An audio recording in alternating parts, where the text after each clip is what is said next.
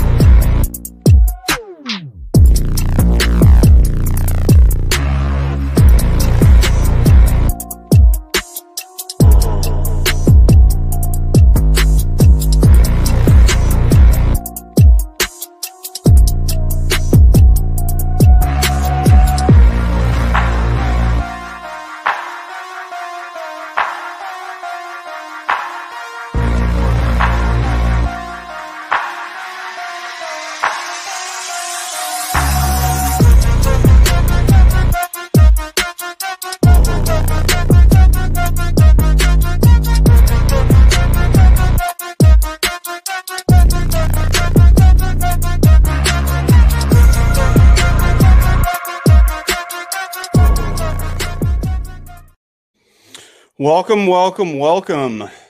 Saturday night, Billsology. Pre-Easter. Happy Easter to everybody, first off. If you guys do that sort of thing, it's Easter weekend, so thank you for spending Saturday night with us. Billsology, as always, every week. Welcome back to another episode. I am your host, DM3. I am the co-founder of Built in Buffalo. If you guys want to chat it up with me on Twitter, you can find me at DM3_BIB. The guy to my right, that is my brother from another mother and father. He is the other co-founder of Built in Buffalo. That is Akeem Richens. You can find him on Twitter at KingRich_987. And the guy down below, let me see if I can get this right here. That's our guy, Charlie. If you guys want to chat it up with him on Twitter, you can find him at Charlie_Gross_. So, fellas, pre-Easter Sunday weekend, how we doing? How we feeling out there, guys? What's up, guys? How's it going? Gentlemen, I feel great, man. Easter weekend. I'm the father that partakes in Easter weekend, so I'm about to go grocery shopping. I got to get a bunch of eggs. There's a lot of eggs I have to hide, and there's a lot of activities and festivities I'm going to be taking part of tomorrow. So I'm glad to be here with you, gentlemen, tonight. All right, let me get a shout out to the usual suspects. Vlad Ostrov's in the house. _Dave. We're just going to call you Dave from now on. Scott Blakely's in the house. Sheldon Cole. Nicole Daniel, Thomas Burke, Bruce Smith. Yeah, Bruce Smith's in the house. My guy Iron Mike Smith is in the house as always. Jeff Davis. A lot of the normal suspects are in the house. So we got a packed show. When I mean packed show, like packed show, we got a lot of stuff to unpack from this past week, and a lot of stuff that we want to kind of talk about, digest, and some things that we wanted to touch on heading into the draft, even though it's a few weeks out, but we kind of wanted to touch on it. So we got a new little segment on the show. I know you guys love our segments. First and foremost, because this seemed like this was a winner last week. If you guys haven't already, smash the like button if you're watching on Facebook, smash the like button if you're watching on YouTube, and smash it if you're watching on Twitter, retweet it, share it. Please hit that subscribe, that little button. It's like right over there somewhere. All right. So the new segment is called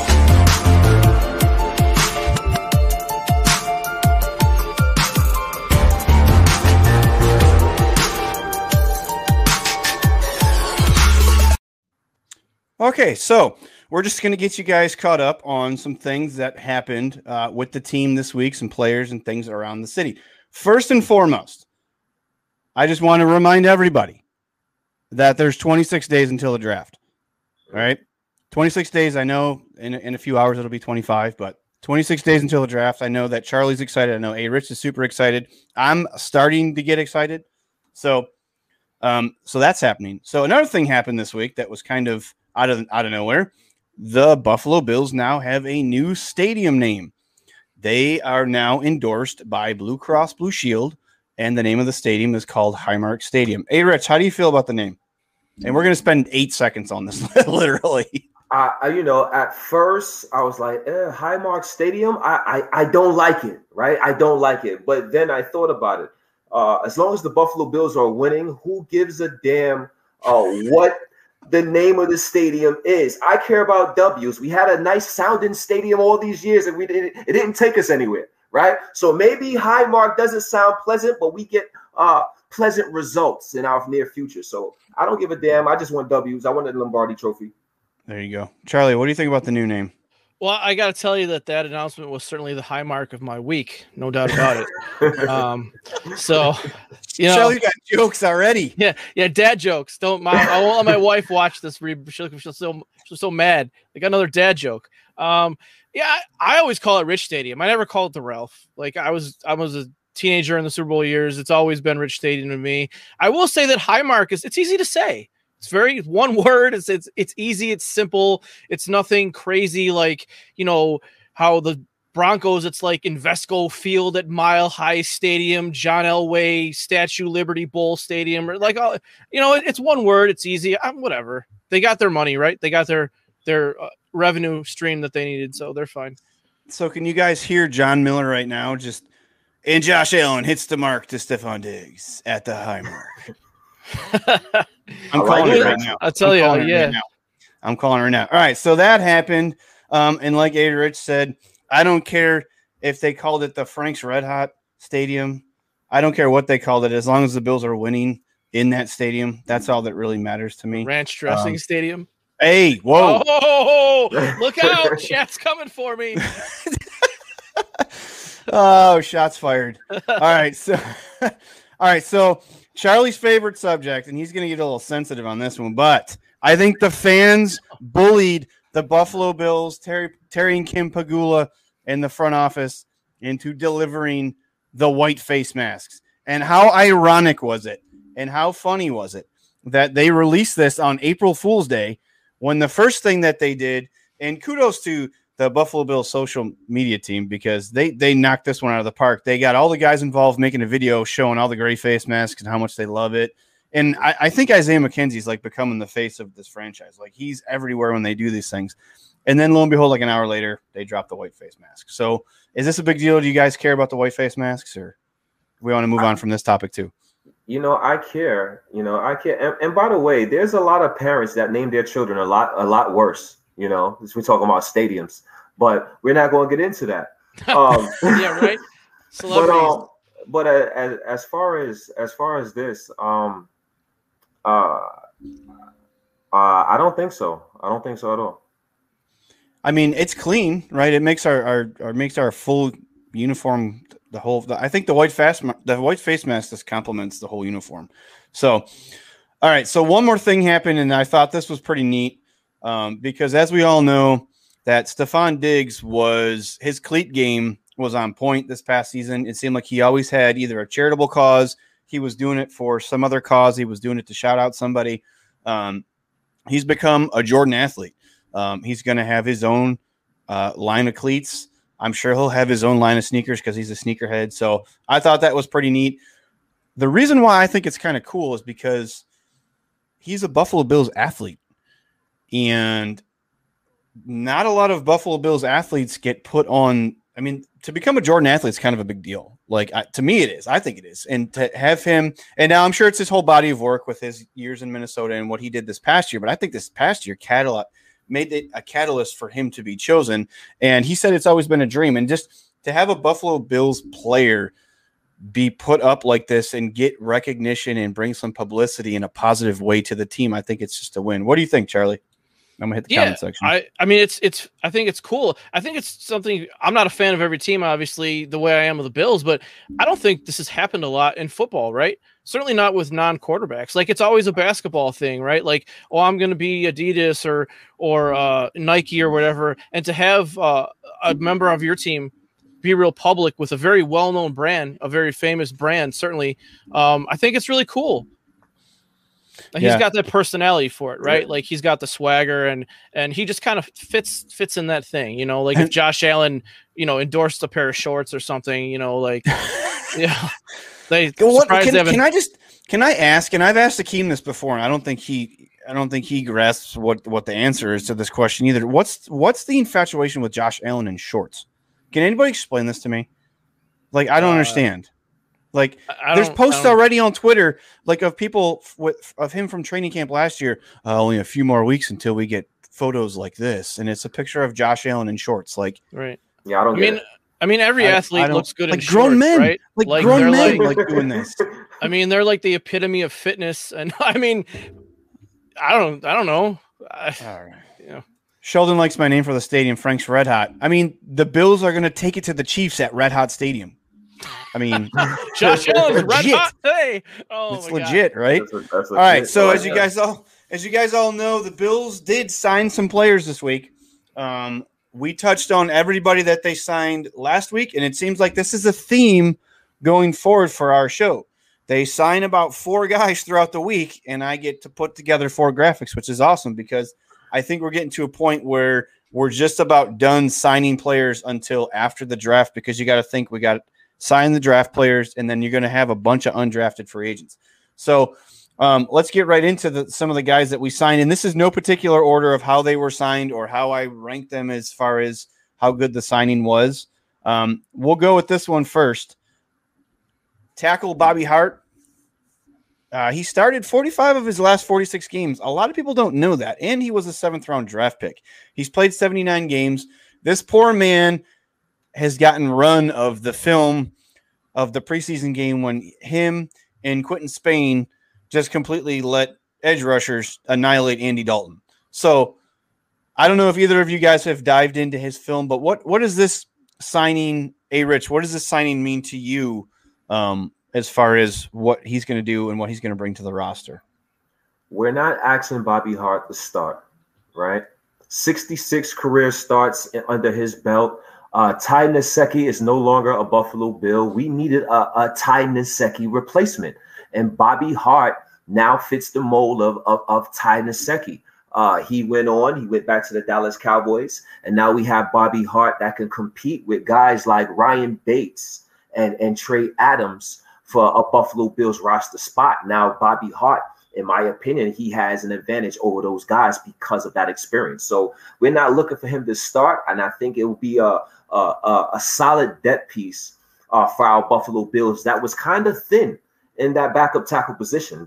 I just named Ryan Bates and Trey Adams, right? So it was kind of thin before that signing. So I like the signing. I know the stats and the film doesn't look particularly great, but again, we're not asking him to start. We're asking him to be a solid backup just in case someone goes down.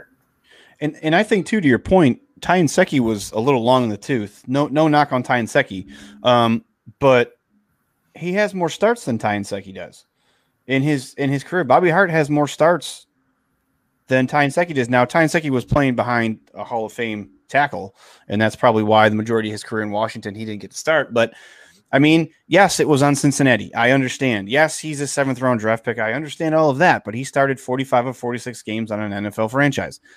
So, Charlie, what do you think about this signing? Is this strictly depth? Is this a good insurance policy in case something happens to Darrell Williams or Deion Dawkins, or what do you think? I think they're just trying to create competition. When we first made the signing, I tweeted out right away, like, okay, there's your swing tackle. But I haven't dived into too much of his film, but I have started to hear some things. I think someone mentioned it in the chat. Actually, he's kind of a weird guy. And regardless of what you think of that clip from the preseason where he just got, I don't know what they were doing on that play, but it looked horrible. But I mean, he started 66 games for a reason, right? And you can say, okay, well, it was the Bengals. He still started 66 games as a 7th rounder. So, but I just don't know if he's going to fit. And maybe this doesn't matter. I don't know what they mean necessarily by culture, but yeah, he's kind of weird on social media and he's done some weird stuff. And I understand depth, competition, swing tackle. I'm just not sure if he's going to fit just in that sense. You know, I don't know if they care, if the pro personnel department cares, but I don't know. It's just weird to me with the type of personality he portrays from what I've seen on some social media stuff. I mean, a lot of people were giving him slack because of that clip that somebody that was a Bengals fan actually tweeted it and was the one that said, "Good luck with this, Buffalo." And then all of Buffalo media got a hold of it. And then everybody was like, "What the hell is this? What the hell is this?" Okay, this is like signing basically a guy that's coming in to compete to be a backup. Like nobody is thinking that this guy's going to beat out Darrell Williams, Deion Dawkins. So I think everybody got a little excited for no reason because we're going to have 90 guys in camp. And guess what? They're not all making the team. But to Akeem's point, depth was pretty thin after we lost Nsekhe when he went and got signed in free agency. Depth was pretty thin. So I got a super chat in here from my guy Vlad, as always, my brother. I appreciate that. So our next guy up, we'll keep it. Should we keep it on the O-line? We'll keep it on the O-line. We got Jamil Douglas, offensive lineman, played for the Titans and Dolphins. He's played 46 games in his career. He is 29 years old. So this is another depth guy. Charlie, what's your opinion on – I'll keep the graphic up there. What's your opinion on Jamil Douglas? I think, again, it's some competition, for whoever, whether it's for Feliciano, Butker, Ford. I think that part of the team is maybe the most unsettled part of the team. It's really kind of, I don't know if it's a weakness because you are bringing back the 2 guys who started last year once they were healthy, and you're also bringing back your 2nd-round draft pick from a few years ago. But it certainly is the most undefined in terms of who is going to start. I don't know if they have the long-term answer at guard on the roster right now at either one of those positions. It's kind of like a patchwork. So maybe he beats out Feliciano. Maybe he beats out Ford and Butker for left guard. I mean, Brandon Beane, we know, does a great job of eliminating needs, especially heading into the draft. And they're not all going to be superstars, but he certainly is giving himself the flexibility where if the draft board doesn't fall the way he wants, the Bills can survive in advance. Right. Into camp, into the season, and it won't be it won't be terrible. They'll get by. Hey Rich, what's your thoughts on Mr. Douglas? 46 games played, another body, right? That looks like another depth piece. It seems like we're trying to do some patchwork. We did have some issues within the starting lineup last year, so we know with the money or the lack of money the Buffalo Bills do have, we're trying to find under the radar guys that can come in and compete. And this is another example of that in Jamil Douglas.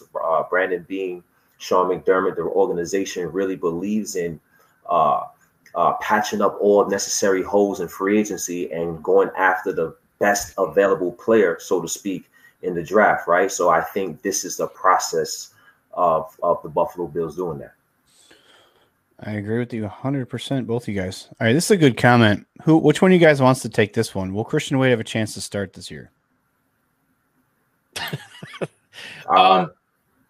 Rich, you go. I mean, they got eligibility for him again through the international player thing. They got the roster exemption. I mean, I'm sure they'll let him play in camp, but I don't. I mean, we don't know what he's learned so far. I think is what it is, and with the addition of Matt Breida and they got the guys, I think he'll just spend another year on the practice squad, and unless he shows out maybe in kick return, I don't know. Rich, what are your thoughts about that? I would like to see what he can do. I would like to see what he can bring to the table. He's been on that exempt list for a couple of years now.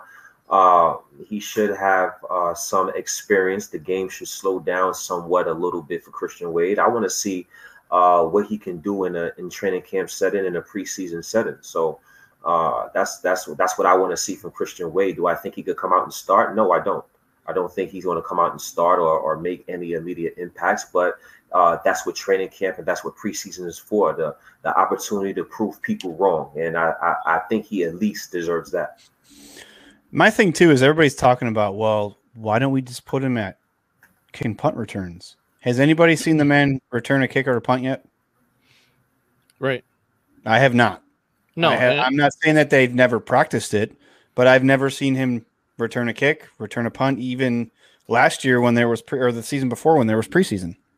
So, I mean, it's all comes down to is, does he understand the playbook? Can he do things that are important other than running the football? Can he pass protect? Can he do the things that are asked of him that is not just take the ball and go run and run fast because you're fast. Like, there's a lot of stuff that's involved. And people, I think, got enamored. And I know, Charlie, you talked about it a couple weeks ago. People got so held up on the fact that he caught a screen pass and almost took it to the house. And then he had one run and he took it to the house. Well, that was in preseason, late in the game against guys that didn't make rosters. So we have to understand the severity of the situation of when that game was taking place. And I love Christian Wade. And I love the fact that Efe Obada is here, and they're both from the same international program, and they're both from London, and they know each other. And I think that's kind of neat. I just don't know if this is another season where he just hangs out on the practice squad just to get the NFL experience. So that's my take. So we got two more guys. We handled the offensive linemen. Now we're going to talk about some linebackers, because I think last year, both you guys will agree with me, and I think that most of the chat and everybody watching will agree with me that this is where we struggled. And heading into the season, after the weird camp that we had last year, linebacker depth last year was kind of weird. Right? We had Delshon Phillips come out of nowhere. Terrell Dodson made the team. Like, a lot of this stuff came out of nowhere. So I think that like I've said before, Brendan Beane, I think, learns from his previous, like what he's done in the past. So the first guy we'll talk about is Markel Lee, linebacker, played for the Raiders for 3 seasons, only 25 years old. Not sure how he didn't get on the field with the Raiders, who had a terrible linebacking core the past couple of years. I know he had an injury in 2019. He didn't play at all last year. He didn't play one game in the regular season last year. So, Rich, you want to talk about Markel Lee real quick? I think Markel Lee is an interesting linebacker, and again, the Buffalo Bills are doing what they have to do to try to find depth pieces within their Buffalo Bills roster. 19 starts in his 3 years. I believe he played about 86% on special teams, so he has experience there. So we're talking about a guy that we hope is recovered, hope is healed from his past injuries. He had a year off. He does possess some size and some athletic ability. And can we find another diamond in the rough to come and contribute for our Buffalo Bills at minimum risk? And that's the theme for Brandon Beane and the Buffalo Bills. Can we find guys that is capable guys that present very low risk? And Markel Lee is another example of that. Charlie, what do you think? Yeah, and I think in a way, your team is only as good as your depth. You know, you see some teams, for instance, like the Rams, right? They put all their investments in like 6 or 7 guys. The bottom half of their roster is really bad. What happens if those guys get hurt? I mean, we were lucky that we managed to weather the storm last year. Edmonds was a little banged up. Milano missed 6-7 games. We were lucky that we had a guy like Klein, that the coaching staff was able to adapt him to the system because he's a different kind of player. But right, like, there's not a lot of linebacker depth on this team. What happens if the same thing happens again? What are you going to do? Everyone's telling me that Matt Milano is so important. Okay, well, if he goes down, what do we do? So you're giving yourself veterans. These guys have also played a little special teams. So you're giving yourself an option instead of it being a guy who maybe is an undrafted free agent. You've got, guys who at least have some experience, where if they do go down, you can survive. You can survive a few weeks, maybe better than you did before. And I think that's what Brandon Beane is so good at. Like you said, he attacks weaknesses. Last year, he didn't do a good enough job with the linebackers, and this year he's not going to make that same mistake again. So Dwayne Farr, he failed a physical in August. Do your homework. Check it again. Markel Lee failed a physical in August, and he did not play for the 2020 season. You could check it. We all got Google. Check it out. But yeah, go ahead. And can you imagine Bills Mafia if Matt Milano gets injured? Like at any point this season, and if it's like not just like a out for the rest of the game season or out for the rest of the game injury, what they're gonna go nuts because everybody was pounding the table one way or the other. They were like, yes, we need Milano back. Yes, we need him. If it's either him or Darrell Williams, it needs to be Milano. Yeah. And then there was other people that it was like, no, he's injury prone. We can't give him any money. Like, let's go get someone in the draft or there's better guys out there. So if he gets injured, it's going to be crazy. I don't wish any ill will on him, but Dwayne Farr says he opted out for COVID. I saw the same thing to break the tie. I saw the same thing that A. Rich saw, that it said that he did opt out. It could have been maybe he failed a physical and then he opted out. He didn't want to try to, I don't know. But anyways, let's move on. We're going to check on our last guy, and this is one of my favorite signings of the offseason, Tyrell Adams. And a lot of people in Bills Mafia are excited about this signing. 125 tackles in 2020, was 12th in the NFL. Signed a 1-year contract, and I've watched film on him. I posted some film on him on Twitter, and I like this signing. But for the people that are out there talking about this is going to replace somebody that's already on the team, this is strictly a depth move, and they're going to work him in a rotation with A.J. Klein. I'm pretty convinced. Hey, Rich, how do you feel about the Tyrell Adams signing? 12 games started last year, I believe, right? For the Houston Texans, 122 tackles. He's a guy that adds more starting experience to the backup linebacker corps. Tyrell Adams, in my opinion, now he helps out, and he's a capable linebacker just in case something was to happen to Edmonds or something was to happen to other linebackers. We're talking about a guy that had over 100 tackles in this NFL that's now going to be a backup for our Buffalo Bills defense. Anytime where you can find that, and I believe that's an upgrade from our linebacking corps last year, and anytime you can find that is ultimately an upgrade for the entire defense, even if it's not a noticeable one. It's definitely an upgrade nevertheless. Charlie, what's your thoughts on this? And these guys are going to push the bottom of the roster too. Like I said, these guys may push Andre Smith for a spot because they can play special teams. So it's not always about backing up the top guy. It's about getting better on the bottom of the roster as well and lifting up that part of the roster, like the Mitch Trubisky signing. He's a better backup than Barkley. Like if Josh went down, we were done. Mitch, similar skill set. Same thing here. You're bringing up the bottom of your roster. Maybe you're advancing your special teams. Maybe it even makes Matakevich expendable. I know that's the guy that everyone wants to cut. Even though he took a pay cut, they still want to cut him. But he's a great special team. So maybe this does that. Maybe they get rid of Matakevich and Smith. And then they've got guys who are really good at special teams, but they can also step in and start. So that's the next evolution of this team. Brandon Beane had a 4-year plan, a 5-year plan. That's the evolution.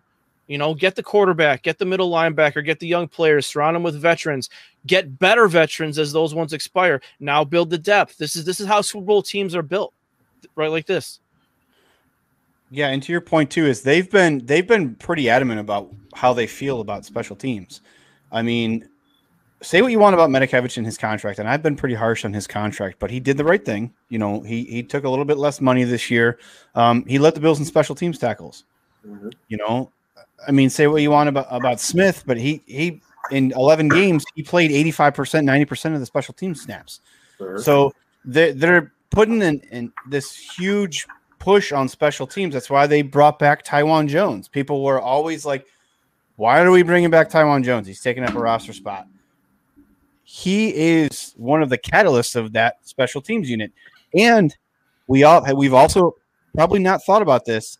Taiwan Jones used to be a returner. We always immediately assume that he's a gunner, right? But if we can't figure out heading into the season or after preseason, or there's an injury or whatever happens with the draft, and we need someone to return kicks or he was an All-Pro. And everybody, I've said that to somebody on Twitter, and everybody, they lost their mind. They're like, "You're full of it." I said, Go look it up. The guy can return kicks and punts. And I'd rather have him doing it than Micah frickin' Hyde fair catching a punt for some godforsaken reason. So anyways, 4 signings. I absolutely think that these, just like Charlie said, these are good signings to not just be depth signings, but to also push the other guys that we already had on the roster to compete for, the bottom 53 or the bottom of the 53 to push competition to making the active roster. So, if you guys don't follow Sal Sports Takapacio on Twitter, you're missing a lot of stuff. He does a lot of good work. He puts a lot of information out there. So we talk about the offseason. Everybody calls it bean season, right? So I have a chart here. It's tracked everybody we've retained, signed, lost, and all the Bills free agents that are still available. So I'm going to pull that up right now. And how Brandon Beane, with the amount of salary cap money we had heading into the league year, was able, even before the tampering period started, was able to do all of this is absolutely, he's going to get GM of the year. If all this stuff here continues and this team makes a run like they did last year. So we've retained 9 players from last year's roster. Darrell Williams, Feliciano Botker, Jordan Devy, that's a practice squad guy. Isaiah McKenzie, Taiwan Jones, Matt Milano, Andre Smith, and Levi Wallace. 12 new players with no money. He signed 12 new players. I won't list them all. They're all there. That includes everybody that we just signed as up to yesterday. Only lost 7 players. A lot of these guys, I think it was just a mutual. I think it was time for them to kind of move on. And then out of the list of still unsigned, I'll ask both of you guys, and I'll leave the graphic up there. Hey, Rich, out of that list, which of these guys do you think has a chance to make it back on the Bills roster? Sneaky chance, Dean Marlowe. Dean Marlowe, we know we have ties with the Carolina Panthers organization and Brandon Beane from before he came to the Buffalo Bills. We'll see what the best player available approach brings to the Buffalo Bills in this NFL draft in 2021. If we get that guy that could be that hybrid safety, we might not see no more Dean Marlowe. If we don't, if other players are better available and suited for the Buffalo Bills, Dean Marlowe may come into the fold after the draft. But we'll see what happens with Dean Marlowe, and I think he would be the more likely to be re-signed out this bunch. And you got to remember too, last year he signed late last year. Like he was kind of hanging out there for a little while last year, and it was kind of on the fence if he was going to come back. Charlie, what do you think? You kind of agree with Akeem, or my vote is for the legend, the man himself, Corey Bojorquez.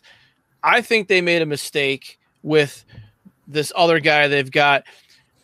I've been on the Corey B train for 2 years. I finally heard something I thought I'd never hear in my life. My man, Joe Marino, lamented the release of Corey Bojorquez. We need to get that legend back on the team. I think the way he flips the field is incredible.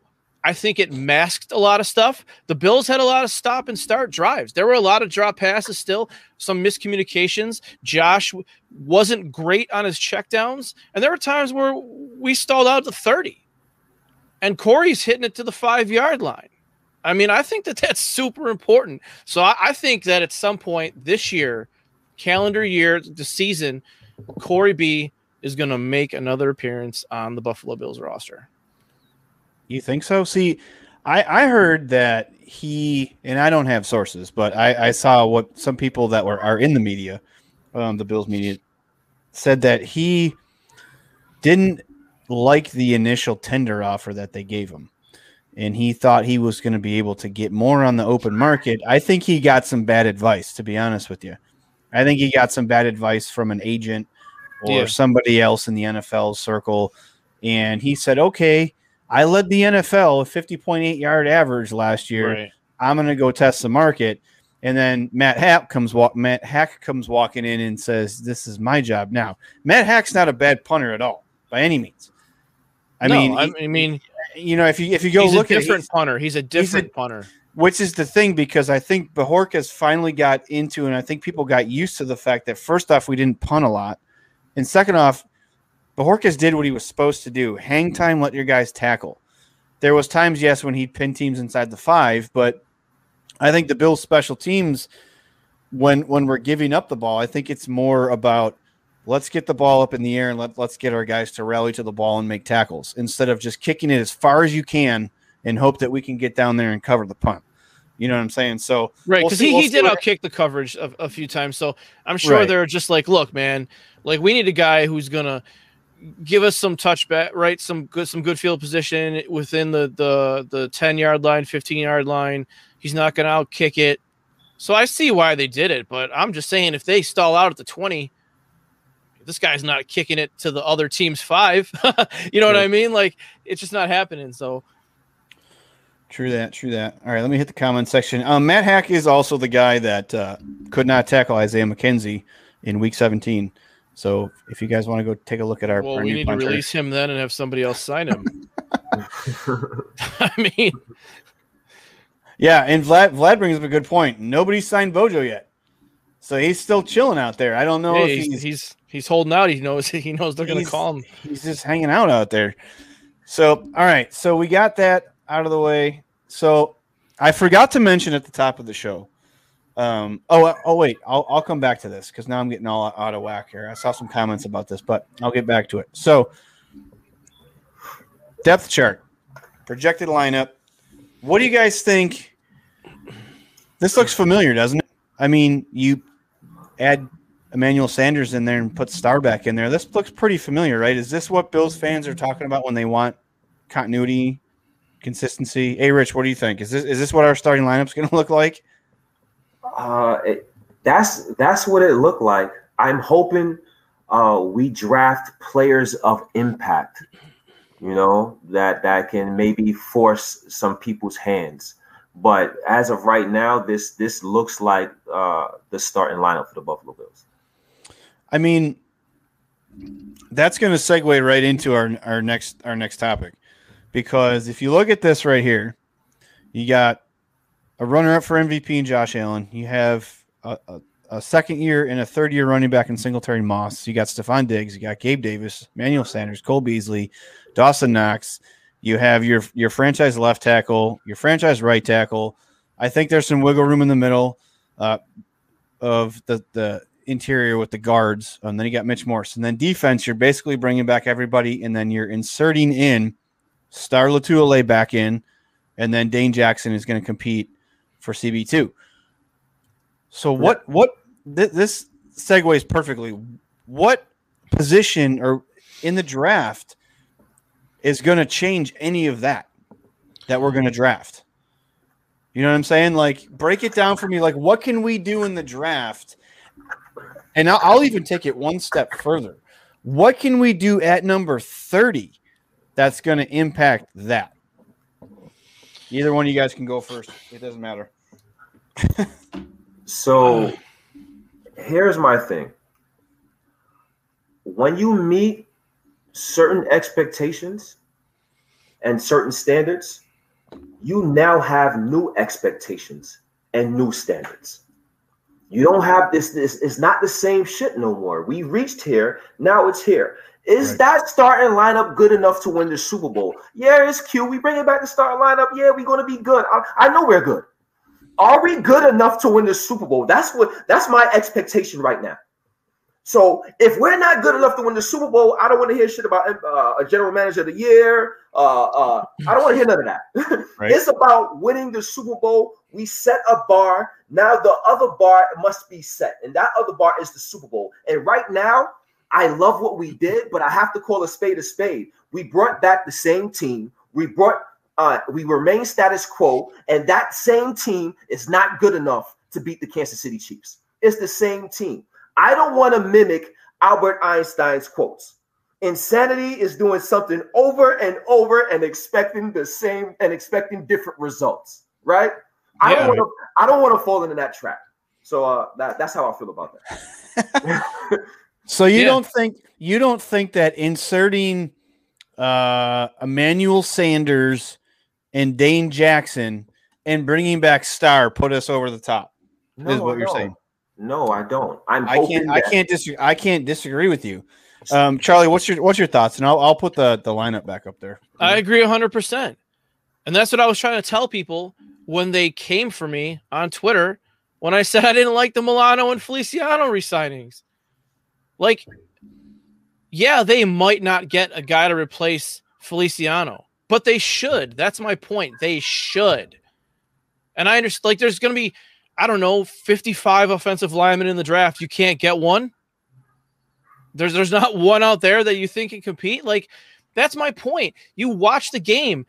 It's athletes and it's speed. Show me in that right there in the defensive backfield who's athletic and fast. Seriously. I mean, seriously, objectively, who's a fast athlete at the cornerback position? Show me on the defensive line. Mario Addison, 34-year-old Mario Addison. I mean, come on. Like, the pass rush isn't good enough. There's just things that need to be done. And is Breida good? Like, Breida, yes, thank you. That's what I wanted. I wanted guys with speed. Make Kansas City afraid of our speed. Make them afraid of our athletes. And that's what wasn't happening. And it just wasn't. Before you go, Rich, hold on.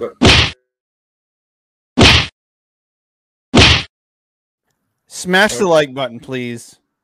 I'll Kung Fu chop it, drop the people's elbow, clothesline it, drop some Easter eggs on it for Easter for us. Whatever you're into, smash the like button, subscribe, share this. Rich, continue. And this is to piggyback off Charlie and Spin is hot in the comments right now. And I was just about to say that. And I love Spin, but I'm not saying there's anything wrong with what Brandon Beane and the Buffalo Bills did.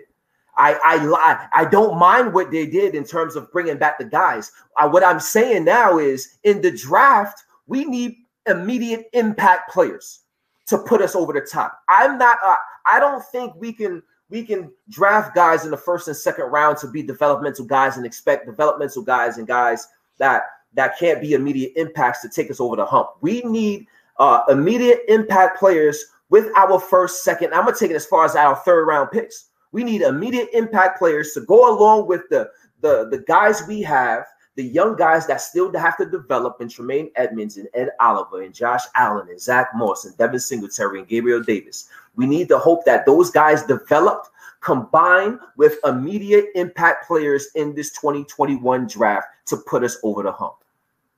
Yeah. All right. I mean, I would just say to Spin too, like, I know, but our previous segment was about how Brandon Beane is so great and how he got all this stuff without any salary cap money. I'm not saying he's got to go out and give a guy $45 million who runs fast.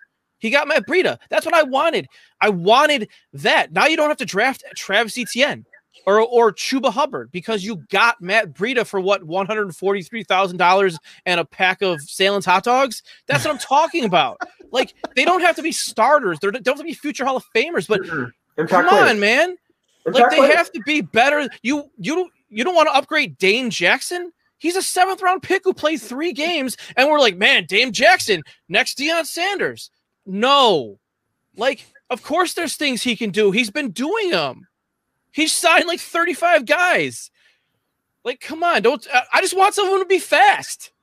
That's all I'm saying. Athletes. I want athletes. Yes. Come on. And we have to, and I want to kind of go off on a tangent too, but we got to remember that not every signing that Brandon Beane makes is going to be one that's going to knock the doors off. We need 90 guys on the roster. There's going to be a bunch of the signings that came through this past week and the week before were like, nobody knows who Brandon Powell is, but let's go watch film. Oh my God, he's fast. So we all need to relax. All right. And one more thing about their tackles. Mitchell Schwartz, in the first game against the Bills, he played 8 snaps. And then he got hurt, and he didn't play again. And then they beat us again without him. So, like, I understand they released their whole offensive line. They beat us twice without the guy who's supposedly one of the best offensive linemen in the league. Twice. The guy who can do the Rubik's Cube. And they'll probably do it again. I mean, they did it without him. I haven't looked up Eric Fisher yet, but I can. I'm sorry, Dave. No, you're good. No, you're good. It's all good. Sal Agro, is this the comment that you're talking about here? Charlie, you guys are nuts. KC lost their whole offensive line. Yeah, Mahomes will be average. They just signed one of the best guards.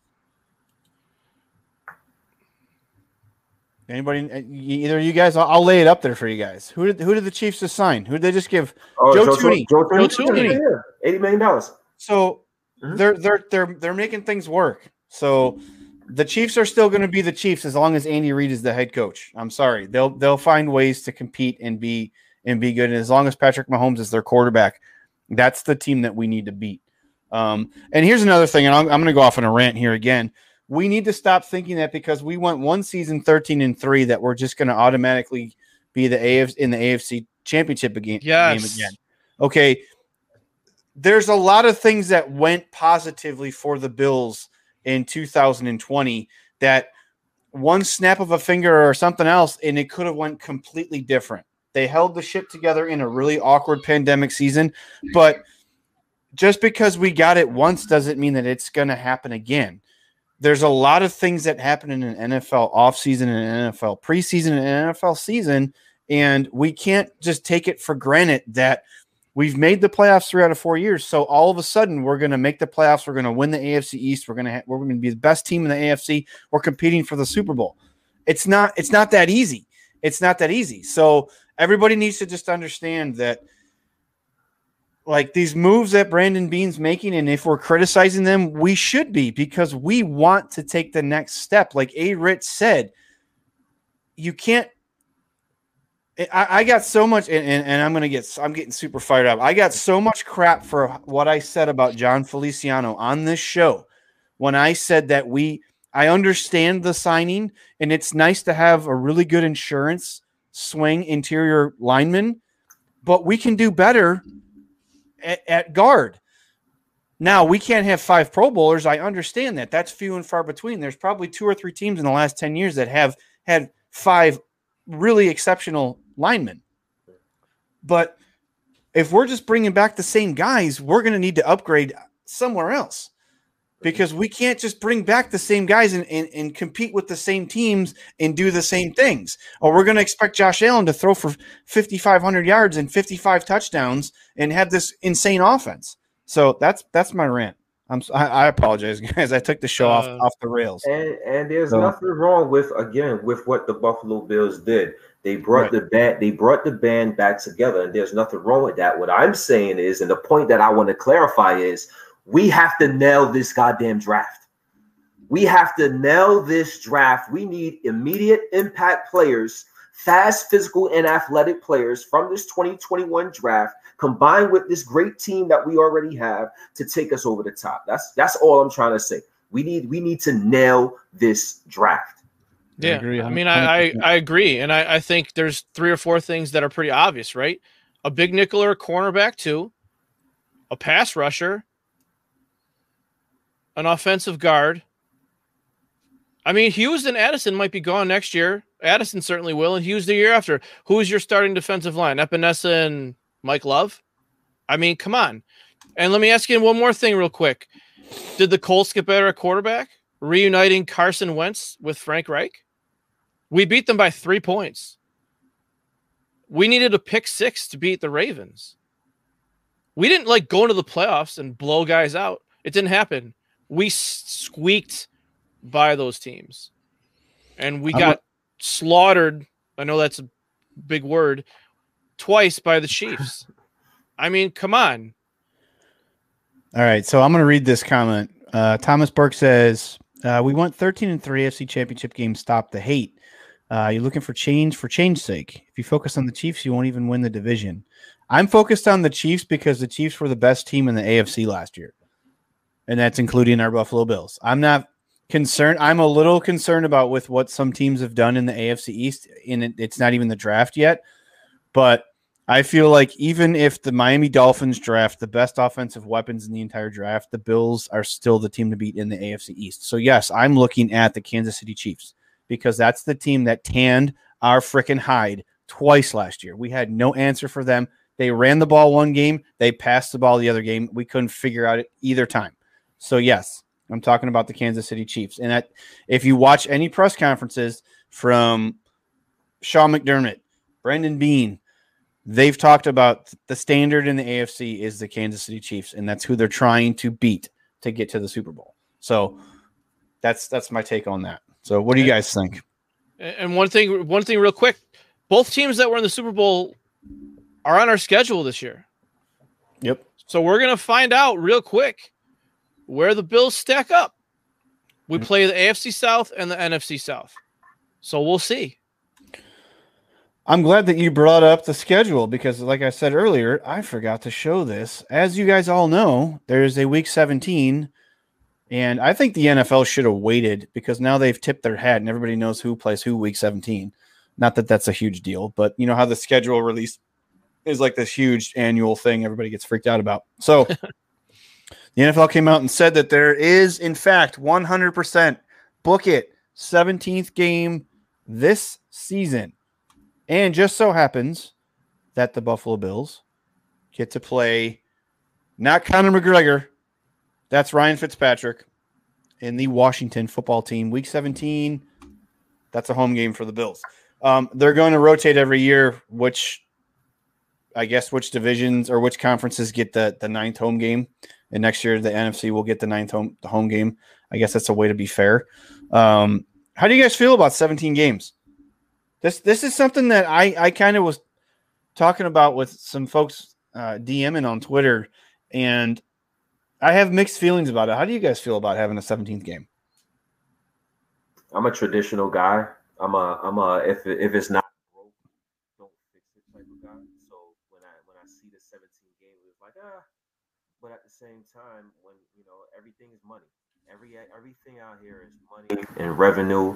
Adding the 17th game, you can add more money. We saw last season because of the COVID things that preseason wasn't a necessity.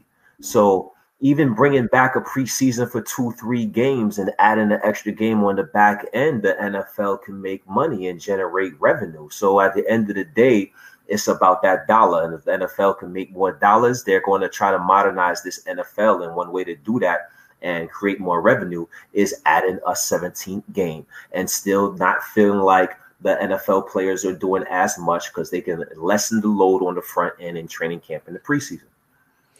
My thing is, and Charlie, I'll get your take here in a second. My thing is, like, what's going to happen when someone breaks all these single season records for passing yards, passing touchdowns, receiving yards, receptions, rushing touchdowns? Someone at some point is going to break it in the 17th game. So are we going to asterisk all these statistics now?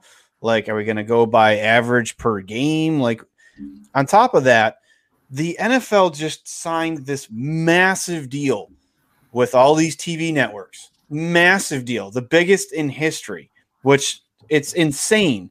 And now they're adding a 17th game, another week, an 18th week of the season.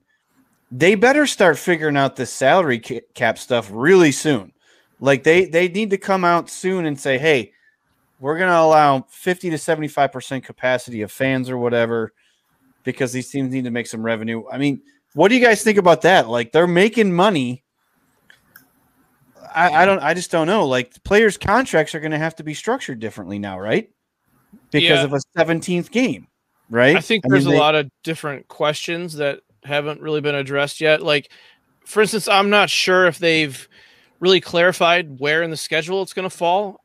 I don't know if it's necessarily the 17th game or if it's going to be, week 4 for some teams and week 10 for other teams. I don't know if that's been, and what I originally heard, and maybe they changed this after next year, is it was supposed to be international. Like, this 17th game was supposed to be international neutral site games. They were all supposed to be neutral site. but obviously international travel isn't what it was. Right. And maybe in the future it will be again. So yeah, so are they going to adjust the players' contracts up, or are they just going to divide that number by 17 instead of 16? I've also read some stuff where the league really wants to get to 18 games, and if they do get to 18 games, they would mandate that every single player was sat down at least one game, so each player would only be active for 17 games. You also have to wonder if this brings in some stuff from the NBA about load management, right? Where like LeBron just won't play one day. Like maybe they're just going to sit Josh Allen and you don't know which game it's going to be for load management. So stuff like that. This is not to go too far off the topic, but there's also rumors and thoughts that the NFL wants to get up to 40 teams at some point. So just keep that in mind in terms of roster size and TV contract and the amount of games. And this is a big push into Europe. It's what's coming. London, Germany. I think that's going to be the next thing. So that's why they want these games international eventually. That's crazy. Crazy. All right, let me hit the comment section because they're going nuts. And while you're hitting the comment section, you don't think they're thinking about fantasy football as well? You don't think they're thinking about possibly making that more meaningful in the betting aspect as well? Everything, sure. I think, plays a role and plays a part into this extra game. And they're the only league that hasn't really expanded internationally. And they're the most popular money-making league in America, and they've barely done anything internationally. Imagine, how big that would be for them if they got into Germany and China or wherever, I don't know, South America.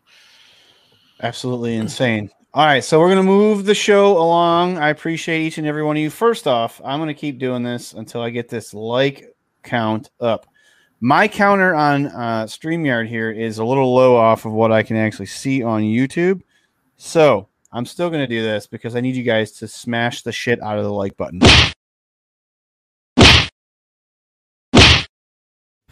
Please, wherever you're watching, YouTube, Facebook, Twitter, hit that subscribe button. Make sure you share this video. Okay, so next segment is my favorite of the show.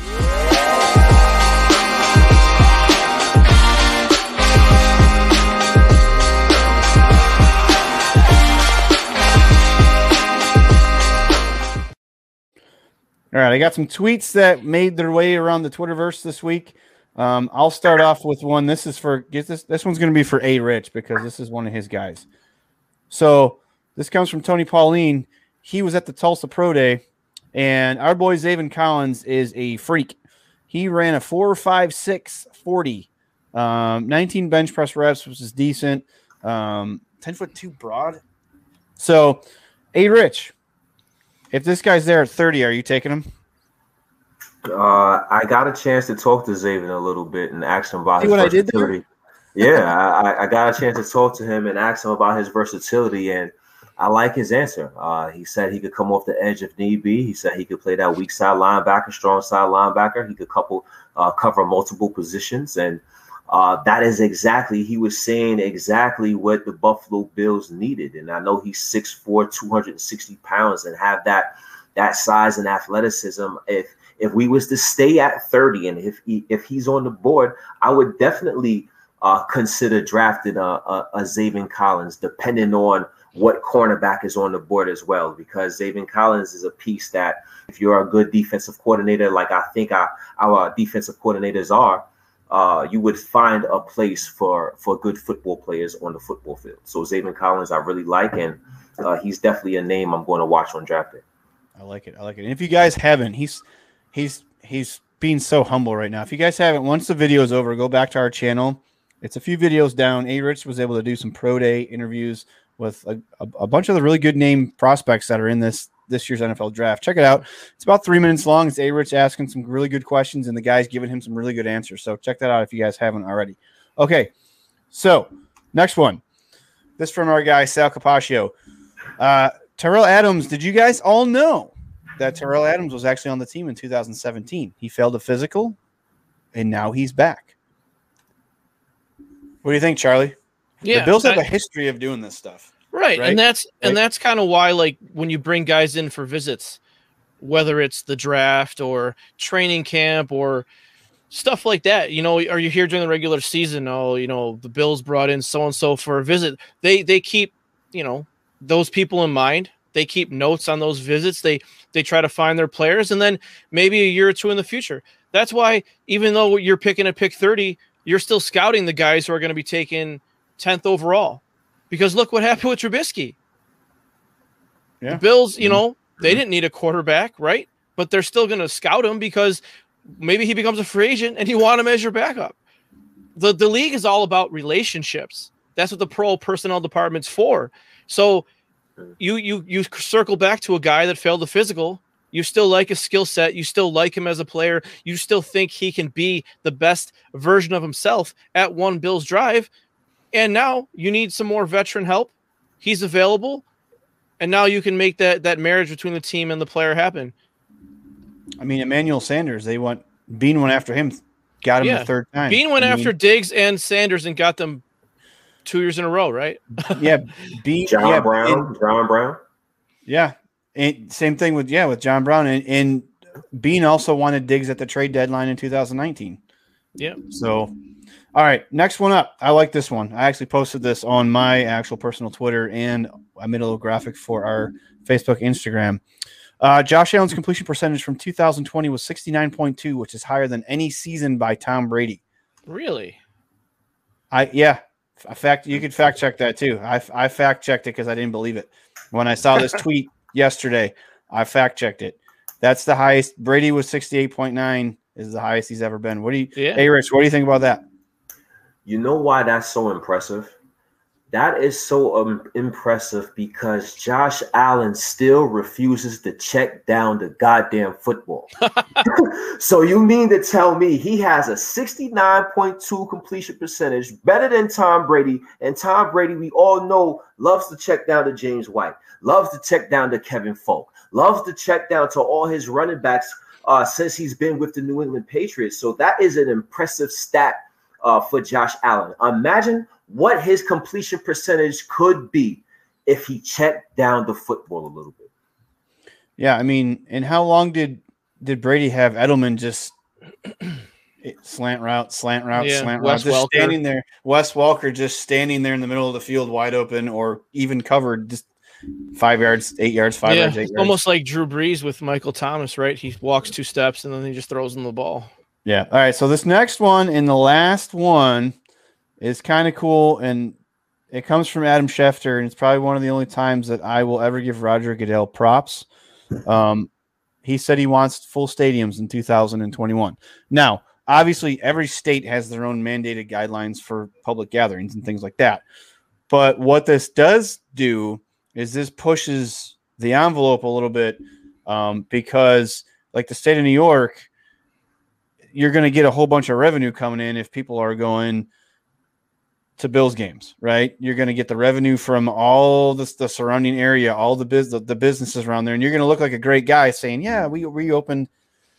I think this is a huge deal because can you imagine? There's a couple things I want to take away from this, and I want each of your guys' opinions on this. First, the first tailgate, if they have full capacity, sell out Bills Mafia, it's going to be absolutely insane. But where I really wanted to go with this, and I'll ask both of you guys, how are the Bills going to perform in 2021 if there's full stadiums? Do you think Josh Allen plays differently? Do you think our defense plays differently? Hey, Rich, what do you think? Everybody has to play with the same type of situations, right? So if it's full stadiums for Josh Allen, it's going to be full stadiums for everybody else in the NFL. Are they going to play differently? Do we expect any changes from them? So I think it's an even playing field, whether it's full capacity or empty stadiums. So I think the Buffalo Bills is going to be fine. I think Josh Allen is going to be fine. Charlie, what do you think? Do you think that having no fans in the stands affected? Because we all saw how in 2020, the offense was way ahead of the defense coming out the gate, right? Everybody was saying that this is going to be the most points scored in the history of the NFL. The defense usually doesn't take this long to catch up what's going on. Well, there's no crowd noise. If you're an away team, there's no crowd noise.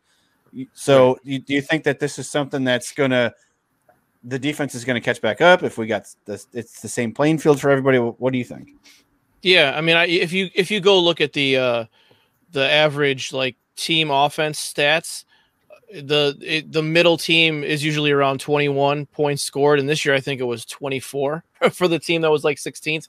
So there was definitely some advantage for the offense. And it's funny that you said that, because like 2 or 3 months ago I was talking to someone and I said, last year they had the analogy of, okay, well, Josh Allen is Blake Bortles and the Bills are the Jacksonville Jaguars, right? Like for Josh, it's always like, okay, I want to see you do this. And I'm the same way. I'm not going to lie. Like, I want to see you progress, Josh.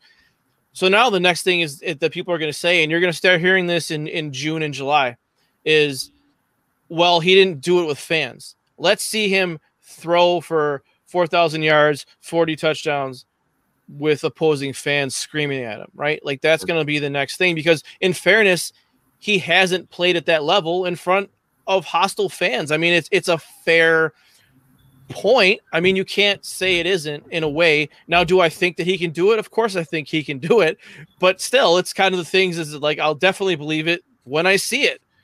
But the Bills have too good of a team to let, crowd noise affect them too much. And I think there will be full stadiums. I mean, I was on record last year that I didn't even think they should play the season. Like, I'll say it. I didn't think they should have played the season. I just thought it was too dangerous. But hey, they did. Water under the bridge. Do I think that they'll have full stadiums? Yeah, but be prepared to get tested or get vaccinated, or you're not getting in, no matter what state you're in. I can pretty much guarantee you that. That might be an NFL thing that they institute, but the NFL wasn't going to go 2 years in a row with lost revenue like that. It just wasn't going to happen, And if anybody has an advantage, it's the Buffalo Bills. We have the best fans in the world. We fill up the stadium. We get the loudest, and we travel the best. So now that there are full stadiums, if anybody have advantage, it's the Buffalo Bills, in my opinion. I think Josh Allen will be fine. And this is a good comment from Lone Wolf. Home crowd noise help our D for 8 games next year /9 whenever they play the Washington football team. I think it does definitely help.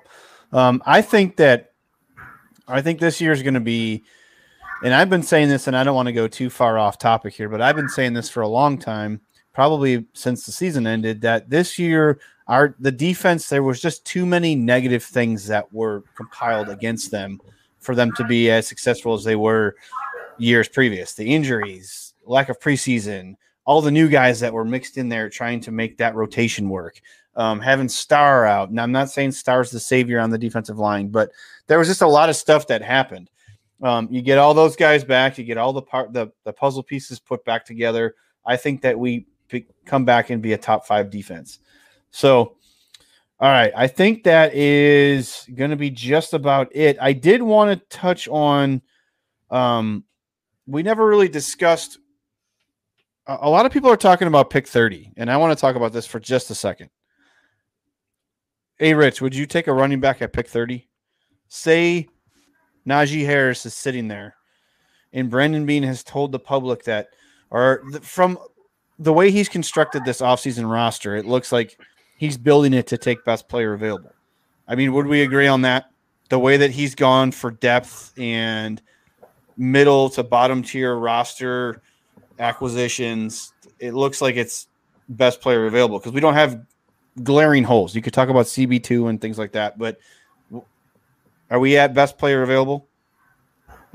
I think we're at that point where it is best player available, but I also believe that player available should be able to make an impact, and that's why I think the running back position. When we talk about the running back, you hear my son, and you talk about the running back, I believe the Buffalo Bills are at a catch-22 because we need better offensive line play.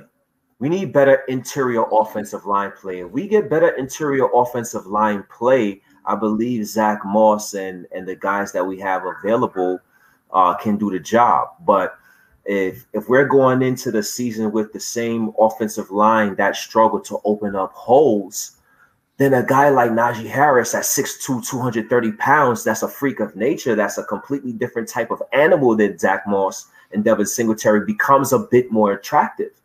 So that's why I think it's a catch-22 for our Bills, man, and it's difficult to say, but I wouldn't draft usually a running back in the first round at pick 30.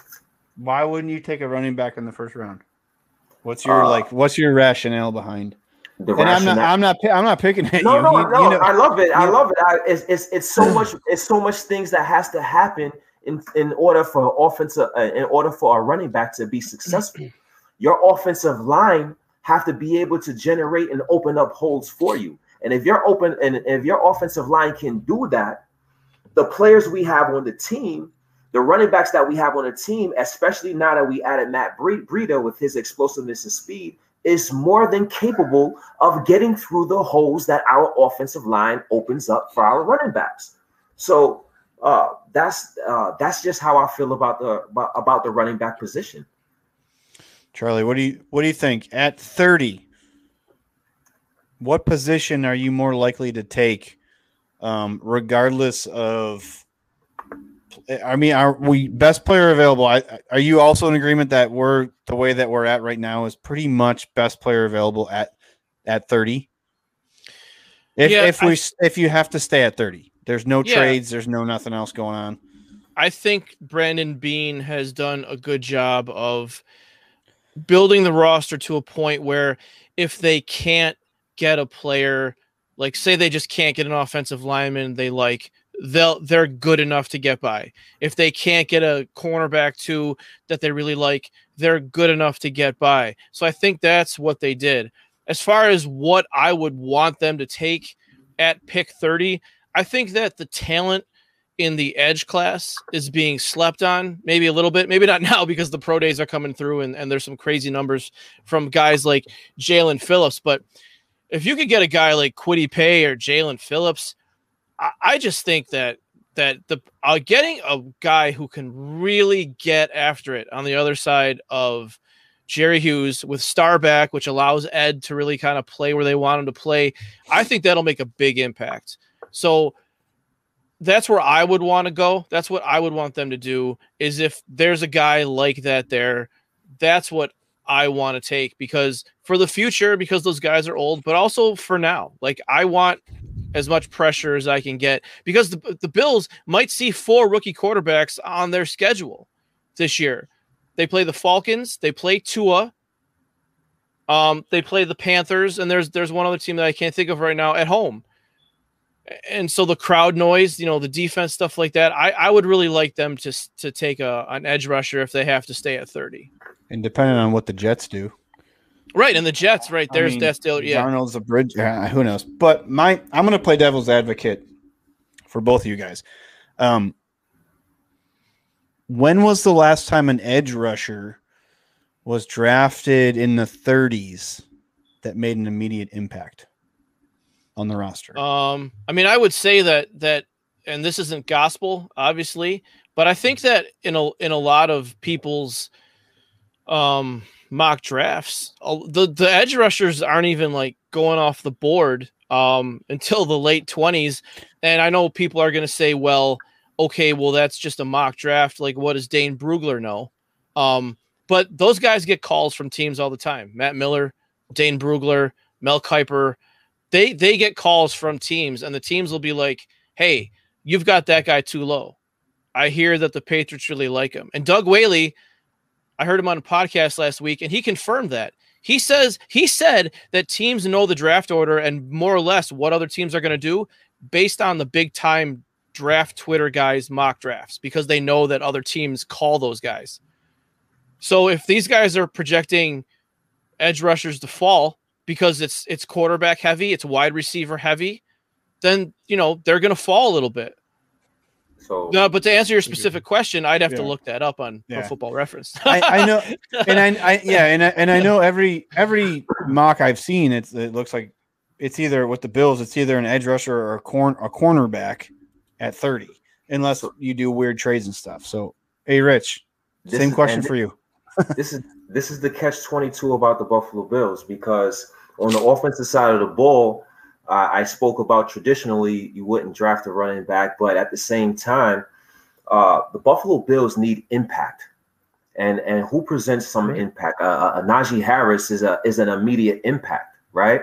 Guys like that is immediate impact. I don't necessarily think a defensive end this year is a particularly strong position.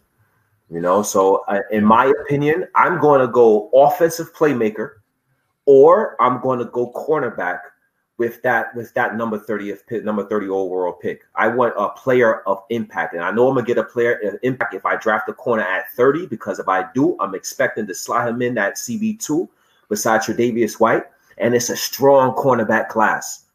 It's a strong cornerback class. Or one of them is going to fall to 30.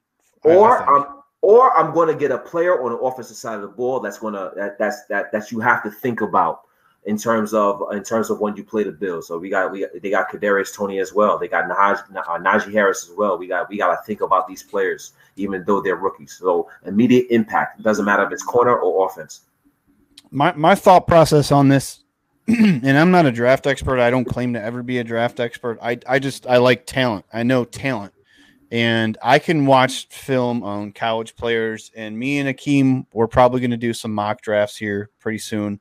But I don't like the whole you never draft a running back in the first round speech. If Najee Harris is sitting there at 30 and you have a chance to take a generational talent, you take him. And I say this because everybody does the redrafts, right? The 2012, 2013, 2016, they all do the redrafts. Running backs are always in there now because they've dropped to the second or third round. So now they put them in there because of their production in the NFL. Well, it's a catch-22, isn't it? You're saying don't ever draft running backs unless it's a generational talent like a CMC or a Saquon Barkley or things like that. I mean, at 30, yes, you have to give him a fifth-year option. I understand that, but you're still not paying him anything near what you're going to pay these guys up in the top 10, top 15. So to me, like Akeem said, give me immediate impact. If you don't think that a running back can't give you immediate impact, you don't know anything about the game of football. Running back is one of the easiest positions to translate to the professional game because a lot of the things will just translate easily. It's not like you're a tight end and you have to learn a whole bunch of stuff that you never did before because you were never asked to block in college. Or it's not a corner that was a man corner, was drafted into a zone scheme, and now he's got to figure some other things out. Like there's this whole don't draft the running back in the first round. I understand running backs can be found in the third round. We have two of them, right? We have two of them in consecutive years. And I'm not saying Devin Singletary. I'm not saying Zach Moss are not serviceable. And I sure as hell am not going to sleep on Matt Breida putting in some work and surprising some people in off season and training camp. But I just don't like the fact that you can't draft a running back in the first round. Get out of here. He's going to come in and he's going to compete for the starting position. And Najee Harris is a generational player. Travis Etienne is a generational player. Javonte Williams is damn near close to a generational talent. And I don't know. Not only that, a lot of people would say you draft for Najee Harris in the first round, you don't want to give the running back a fifth-year option. I say, why not? I say I'm the opposite. Especially at 30 and we need an offensive playmaker, why not get a fifth-year option on a Najee Harris? You don't want to pay running backs because their time and their prime is not long, but their fifth year, they're still going to be in that prime, right? So exactly. Why not give them the 4 years, the fifth-year option, and then let them go then? I got their best years. Everybody say you don't want to give the running back a fifth-year option. Why? Who told you that? Where did you get this from? I want the running back 5 years because I know, is he going to be a little bit more expensive the fifth year? Yes, but I know he's going to give me that elite production. I don't know if he's going to give me that elite production 6, 7, and 8 years. So that's what I want.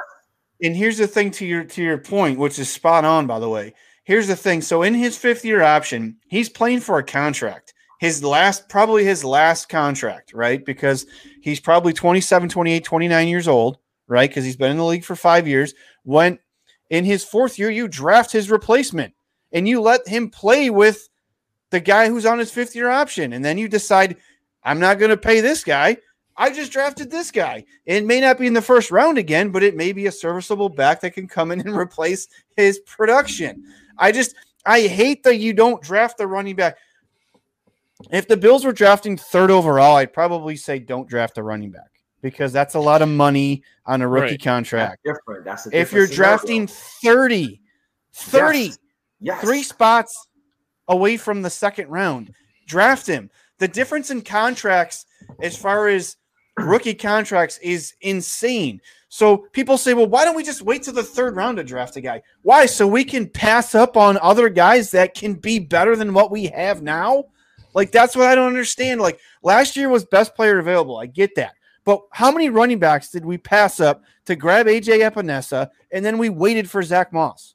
Like, that's all I'm saying. And I'm not dogging Zach Moss, and I know that he probably will be a really good running back in the NFL.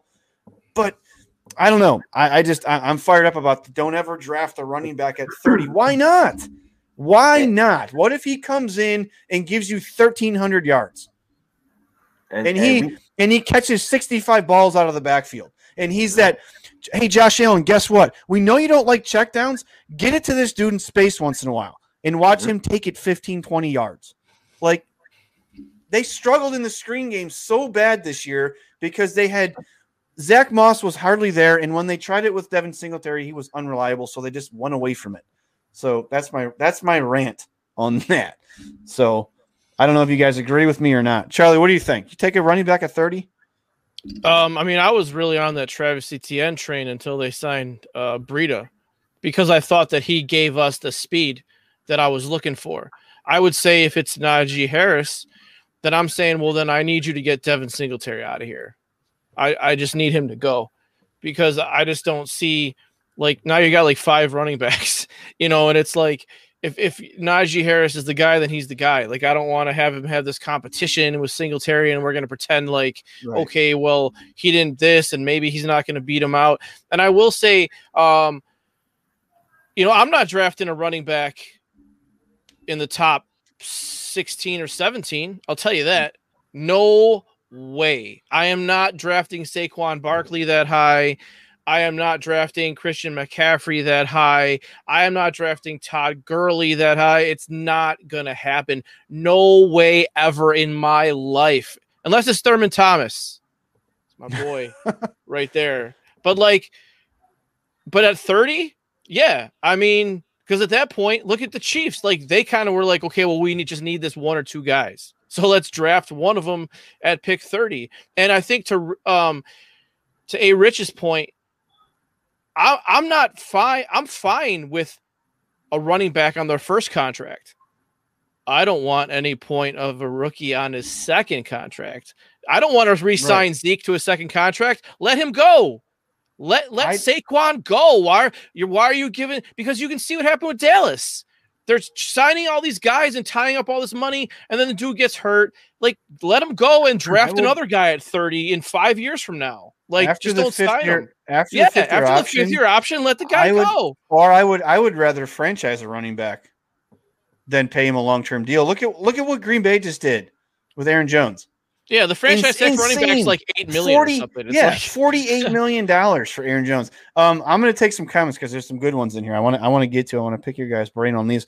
Lone Wolf said not opposed to drafting a running back, but it seems like we have bigger needs than that. And my point was, I don't know if there's a edge rusher in this draft that's going to be around at 30 that's going to come in and make an immediate impact. Number one, I don't think that Sean McDermott is going to start a defensive end. I think he's going to make him earn his snaps. Number two, if we're talking about a cornerback, Sean McDermott loves Levi Wallace and Dane Jackson. So it's this weird love fest with Levi Wallace, and you're going to have to do everything you can to beat out Levi Wallace. Now, to A-Rich's point, and he'll always say that Levi Wallace should be the floor, and he's absolutely 100% correct. So if we draft Asante Samuel Jr., right, which I would be in love with at 30. We draft him. He falls to 30, and we draft him. I don't think he's starting.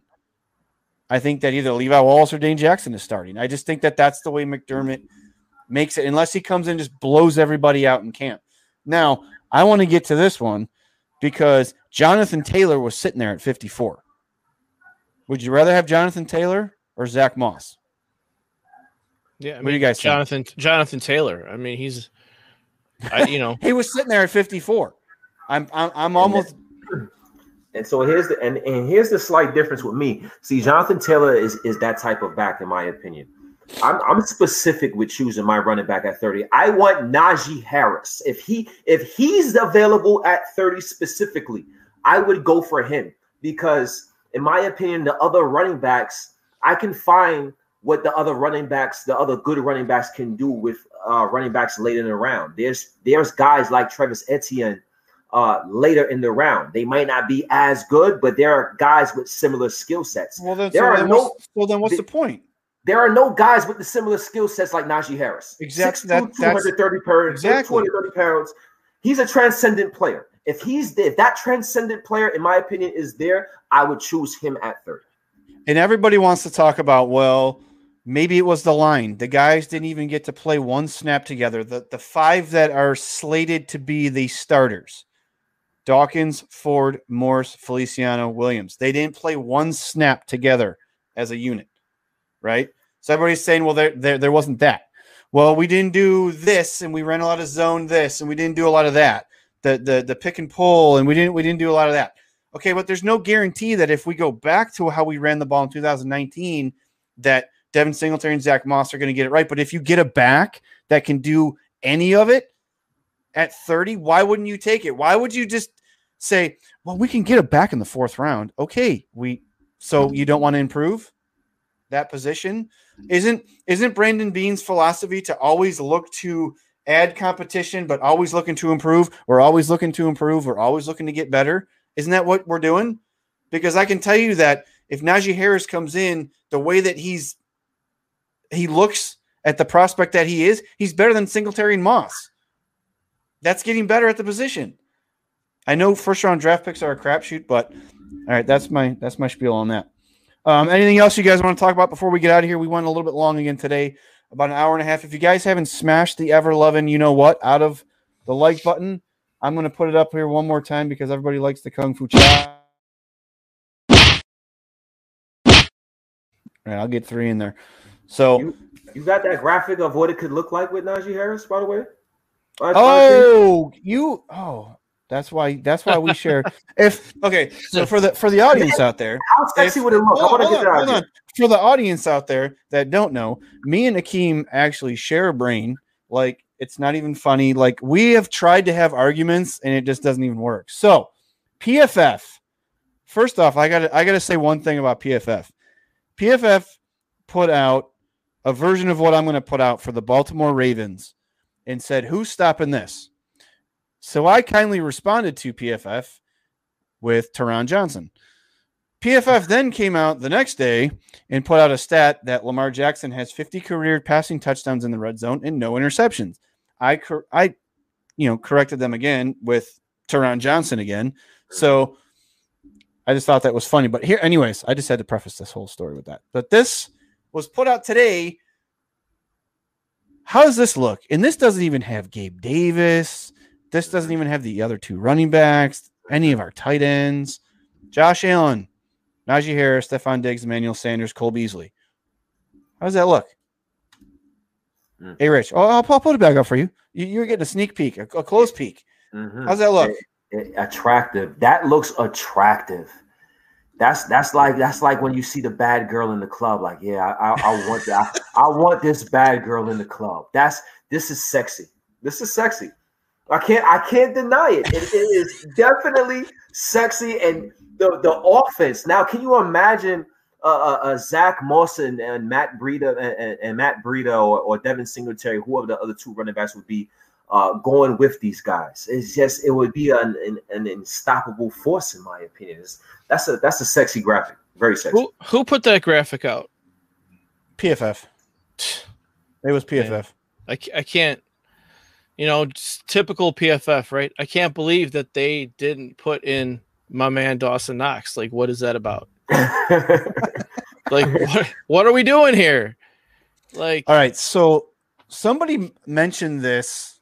I was watching who was I watching on ESPN? But they were talking about it was Bleacher Report. That's who it was. Said that the worst offseason move, one of the top 3 free agent moves this offseason was the Bills signing Emmanuel Sanders. One of the 3 worst moves? Worst. One of the 3. Now it's Bleacher Report, so take it for what it's worth. I mean, it's Bleacher Report. Mm-hmm. So I want to talk. The reason why I brought that up is because we need to think about the future at wide receiver.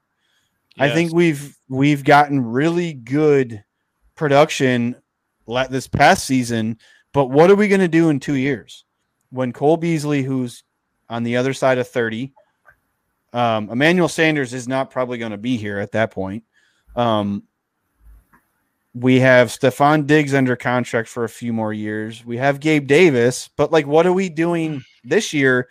Because I think that we have an opportunity in these mid rounds, and people are going to hate it. They're going to be like, what are we doing? Why aren't we getting an edge rusher? And this is just my mocks. Like, why aren't we going after an edge rusher, a corner, another physical linebacker, an interior defensive lineman, a guard? Why would we draft a wide receiver in the mid rounds when we're stacked at wide receiver? Like, people aren't thinking of the future. Charlie, what do you think? Like, taking a wide receiver earlier than later, because you can find a kick return guy in the 7th round or an undrafted guy to come in and compete. I'm talking about a guy that can actually be on this roster. What's your thoughts? And that was kind of my problem with the Isaiah McKenzie signing, actually. And I've been seeing some steam for wide receiver with the Bills' first pick, wherever it may be, whether they trade down or whether they leave it at 30. And I think the thought of that is, like McDermott said, you never want to lose your fastball. You want to always have bullets in your gun. Okay. So Sanders is probably gone after this year. Then what do you do? Then Cole Beasley's gone. What do you do? And I know there's people are going to be telling me, oh, well, you just move McKenzie into Beasley's role. And you just moved Gabe Davis. No problem. Okay. Well, we don't know if Gabe Davis can do that. Like, we've seen Gabe Davis be a 4th wide receiver. Okay, cool. Is he a number 2 wide receiver? I don't know. But then what's behind them? Isaiah Hodgins, who we don't know anything about. Jake Kumaro, who we don't know much about. I mean, Gentry, what are we doing here? And that was my thing is I want guys on the back end of the wide receiver room who we can move up when an older guy goes away. That's what I want. So, right. So if you're suddenly left with Diggs, McKenzie, Gabe Davis, and some guy, I mean, is that as scary as Cole Beasley, Emmanuel Sanders, Stephon Diggs, and Gabe Davis? In my opinion, no. So I think the Bills are going to look to keep drafting receivers or signing receivers or something, because that's what they are. They're a 4 wide receiver passing offense. That's what they're good at. That's their best thing. So you always want to have enough wide receivers. So I don't think it's crazy at all. And honestly, if they stayed at 30 and took a wide receiver, I'd be fine with it. Totally fine with it. Kadarius Toney. Elijah Moore. Yeah. I'd be fine with it. Dwayne Farr here. I like your comment. I'm just trying to understand. Are we good for the next 2 years? Cole Beasley's coming off a broken leg. Emmanuel Sanders is 34 years old. Like, everybody thinks that Gabe Davis, and I'm not trying to talk, any smack here, but Gabe Davis had a lot of plays where he was wide open because people weren't paying attention to the 4th wide receiver on the Bills until later in the season. And then later in the season and in the postseason, we didn't see a lot of production out of Gabe Davis. I hate to say it because he had 7 touchdowns. He had a couple that were called back. We know about the toe drag swag along the sidelines. He's got really good hands. He's a big guy, and maybe he can be number 2. And we hope that that's the case. But right now in 2021, heading into the draft, we don't know that. And like Charlie said, why wouldn't you just want to stack the deck for the future? Because Cole Beasley, love him or not, the guy is on the other side of 30, and he's coming back from a fractured fibula. Like, that's not easy to do, right? We know what Stephon Diggs is. We're going to get that production from him. So I don't think it's out of the realm of possibilities that they take a receiver early in the draft. So anyways, Rich, what were you going to say? I fully expect Gabriel Davis to be our number 2 receiver for the foreseeable future. If it's not next year, and if it's not this upcoming season in 2021, Gabriel Davis by 2022 will be talented enough to take on the number 2 wide receiver role. But I still agree we have to add wide receivers, and relatively early if we can. Cole Beasley, like you said, is on the other side of 30. He has 2 years left on his deal. After Cole Beasley's contract is up, I think we have to have that viable replacement in place. And as good as last year's wide receiver core was in the draft, this year may be just as good, if not better. And they have a litany of slot receivers: Dwayne Eskridge, Elijah Moore, Randall Moore. This is the draft to get a slot receiver that can be a third, fourth, fifth wide receiver that can be in the locker room and develop. And by the time Cole Beasley's done and his contract is up, that player can take over. So that's how I feel about the wide receiver position. But I feel Gabriel Davis will be the number 2 wide receiver for the Buffalo Bills for the foreseeable future. And I think a lot of us agree with you. But a lot, and I saw some comments coming through here, and this is my philosophy too, is, and I've said this about a lot of things with the Bills roster, and people usually give me some crap for it, but I don't ever want to have to hope that someone's going to pan out to be something. I don't want to hope that Isaiah Hodgins is going to make this roster. I don't want to hope that Cody Ford is going to be a starting left guard for the foreseeable future. I don't want to. I want things that I know are actually there, like that are tangible, that I can see them and touch them. I know Stephon Diggs. I know what I got from him, right? Like, it's just, I don't know. Like, people are, I see all these things on Twitter and social media saying, why would we ever draft a wide receiver high? Because we're one injury away from having what happened last year. Like, would you not want to add another speed element on offense? I mean, do we not want another big-bodied wide receiver so that we can actually be physical with the Kansas City Chiefs and how they played us with their secondary? It's just things like that. All right, last topic, because I wanted to talk about it earlier, but we got thrown off track with the comment section and things like that. So if you guys haven't, I'm just going to keep doing this because we got comments. We got comments on our last couple of videos that we don't say hit the like button enough, because apparently a lot of people like our videos and don't hit the like button. So this is how this gets shot up the algorithm. Plus, I get to play the Kung Fu. That's actually a soundbite from a Bruce Lee movie, believe it or not. Comments also affect the YouTube algorithm, likes and comments. Yes. So if you want to leave a comment in the video, or if you're watching it right now, and it's not live, you're just logging onto YouTube and you're watching it. If you leave a comment, that helps the algorithm also. Yes, nice. The crazy thing that is the YouTube algorithm. Okay, what would you guys rather do? I'll ask Adrich first. Would you rather trade up in the draft to go get your guy, whoever it is, or trade back and get rid of your first round pick to acquire other picks?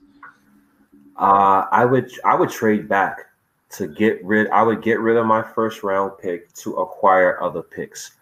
I believe that this is a deep draft at the positions that are weak for us.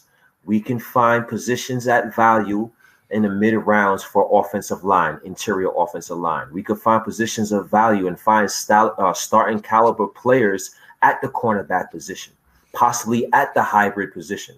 So why not accumulate more draft picks, early to mid round draft picks, and add these players on your roster, fill out the roster that way, and try to accumulate more immediate impact players that can help this team win. So I would trade back. Daniel Garies is yelling at me. Hold on, we're not paying enough attention to the chat because there's 10,000 between YouTube and Facebook. I'm sorry, Daniel Garies. I apologize. You the man. So Charlie, what's your thoughts? Yeah, I'm team trade back. I'm always team trade back because it goes back to my roots playing Madden. You know, I was the kid who played Madden and simulated the season because I wanted to get to the off season, because I wanted to try to draft everybody and sign everybody. So for me, I see 10, 15 guys in the draft who I'm like, oh, I want that guy. And so I want the Bills to get as many picks as possible because I want them to pick all the guys that I want. And I think it's just smarter because we put so much emphasis on, we got to get these first round guys. We got to get these first round guys. And if you look at the league in general, there's a lot of guys who just come from the middle rounds. Look at Milano. Someone mentioned Elvin Kamara earlier. Philip Lindsay wasn't even drafted. Fred Jackson wasn't drafted. So we put so much emphasis on the first round, and we forget that there's 6 more rounds sometimes. And you're still, if you trade back and you get an extra second or an extra third and a fourth, you're still getting, 4 of the top 100 players? That can be very impactful for your team. Right there, just those guys. And that's my point is, and I had this conversation with Greg Tomsett on Twitter, and we were both really in agreement. It's trade back, acquire more day 2 picks. If there's a guy there that you want to get, you now have ammunition to go up and get that guy. So you trade back to 41, right? Go get your guy at 41, who's the top in your top 50 on your board. But you've also acquired another pick later on. Use that to move back up if there's another guy that's still there that you think has no chance that he would be there. You now have day 2 picks you can trade to move up.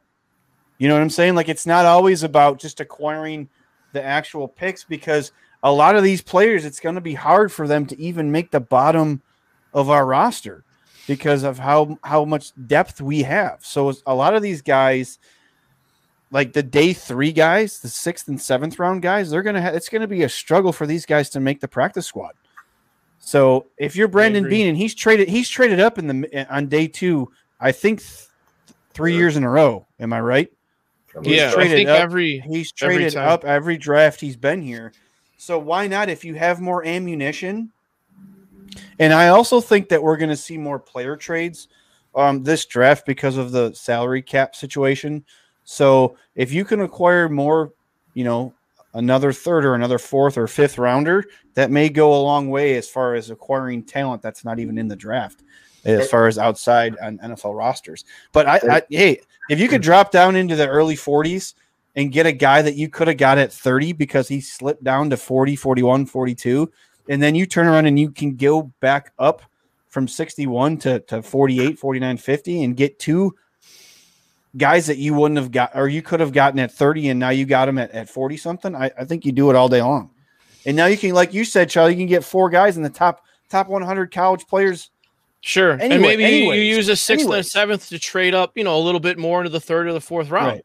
And then you're just got 4 or 5 guys to your point. I did want to, Brian Gilbert there in the chat has a thing that I'm very passionate about with Josh and his contract. And I don't want to go down that rabbit hole today, but maybe we could talk about that at a different time. The rookie contract. Yeah. I don't believe in that at all. I think that the rookie contract's a myth. So the cap money can be as good as,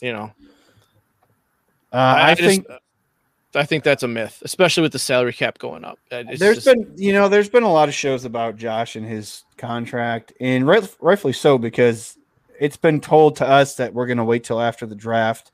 Brandon Beane doesn't want to exhaust the whole process going through One Bills Drive of everybody just thinking about Josh's contract and things like that. Yeah. And he was focused on free agency. The league year started. He's focused on the draft and scouting.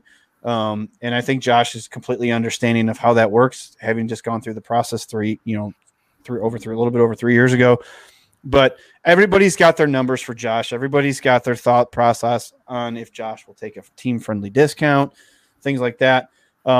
And this show can go on for another hour if we start to talk about that. But we can do that a little bit more next time. I think that they gave him a 5-6 year deal, and I think it's not nearly as much as what everybody's talking about. I don't see. We saw. I'll just drop this nugget, and then I'll leave it at that. We saw what happened.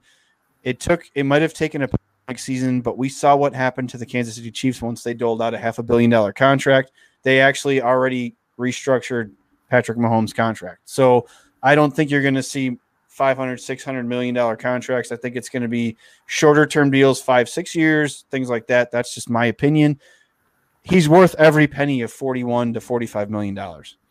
And not only That's my that, opinion. and not only that, we just saw Stephon Diggs sign an endorsement deal with Jordan. A Buffalo Bill is signing on Jordan brands. I think that's pretty unique. He's making money outside of the Buffalo Bills organization. A lot of people's talking about Stephon Diggs' contract and him needing more money, him playing for the Buffalo Bills, and then this endorsement deal, he's indeed making more money. Imagine the endorsement deals Josh Allen can make and the money he can make outside of football. It is entirely possible that Josh Allen would be willing to construct a deal and understand that he wants to bring championships in this Buffalo Bills organization. So he may take a lesser deal because he can get money outside of football. So there's a lot of things where we need to look at and take into account.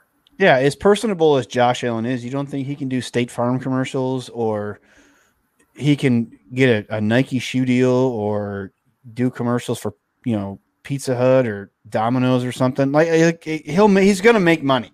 Like, after the season he just had, everybody's predicted him to be in the top 5 quarterbacks in 2021. And if he does the same thing he did last year, he's going to get paid. And just like all these other contracts Bean has doled out, Tre'Davious White, Deion Dawkins, all these other ones that he's extended and things, he'll make it work. He'll figure it out to where it'll benefit the team, because Tremaine Edmonds is going to have to get paid too. He's got his 5th-year options coming, and they have till May 3rd, which is a month from today, to do the 5th-year options. So we're going to see what's going to happen. But it's Easter weekend. We ran super long. I appreciate everybody hanging out with us on Saturday. I'm about out of steam. I got to go spend some time with the family that's in town.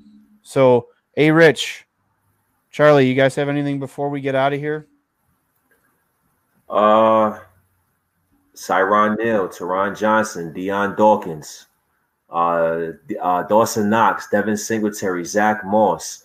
None of these guys are first-round picks. AJ Epinesa, none of these guys are first-round picks. Matt Milano, and they're contributing for the Buffalo Bills. So trading back is because I am confident in the Buffalo Bills staff and scouting department to get players of impact in the early to mid rounds. They've proven so with the name. So that's just why I feel the way I feel with that. This has been an excellent show, and I appreciate both DM3 and my boy Charlie. And we'll be back next week, same time, 9 p.m. Billsology. Charlie. Yeah, thanks, guys. I want to thank you guys for having me on again. I want to thank everybody on Facebook and YouTube who's watching. Make sure you hit that like button. Make sure you comment. And I know, like an hour ago, somebody was a little mad. I think at me and Rich, because we were kind of dragging the Bills a little bit at that point. But I just want to say that I do it out of love, because I was a teenager during the Super Bowl years. I know there's a lot of guys and girls in the Bills Mafia who didn't see that. And I don't want you guys to not experience it. I want the team to keep developing and keep advancing, so you guys have a chance to see what we saw. So that's why I'm a little more critical than maybe people are accustomed to sometimes. But I just want you guys to be able to see what I saw back at that part of my life, because it was really cool and it was really awesome. And you'll have a lot of stories to tell, your family, your kids, whatever, all that stuff. So appreciate you guys and appreciate you all in the chat. With that being said, happy Easter to everyone. If you guys celebrate Easter or not, if not, just have a great, safe weekend. Rich will be back Tuesday. Hopefully Charlie and Izzy will be going soon. They got a show coming out real soon. We're putting some final touches on it. And then we'll be back Saturday with Billsology. I got some other stuff I'm cooking up personally we're going to launch here pretty soon. So I hope everybody has a safe and happy Easter weekend. Thank you for spending your weekend with us, or portion of your weekend with us. We'll be back next week. This is Built in Buffalo. Thank you for watching, and as always, go Bills.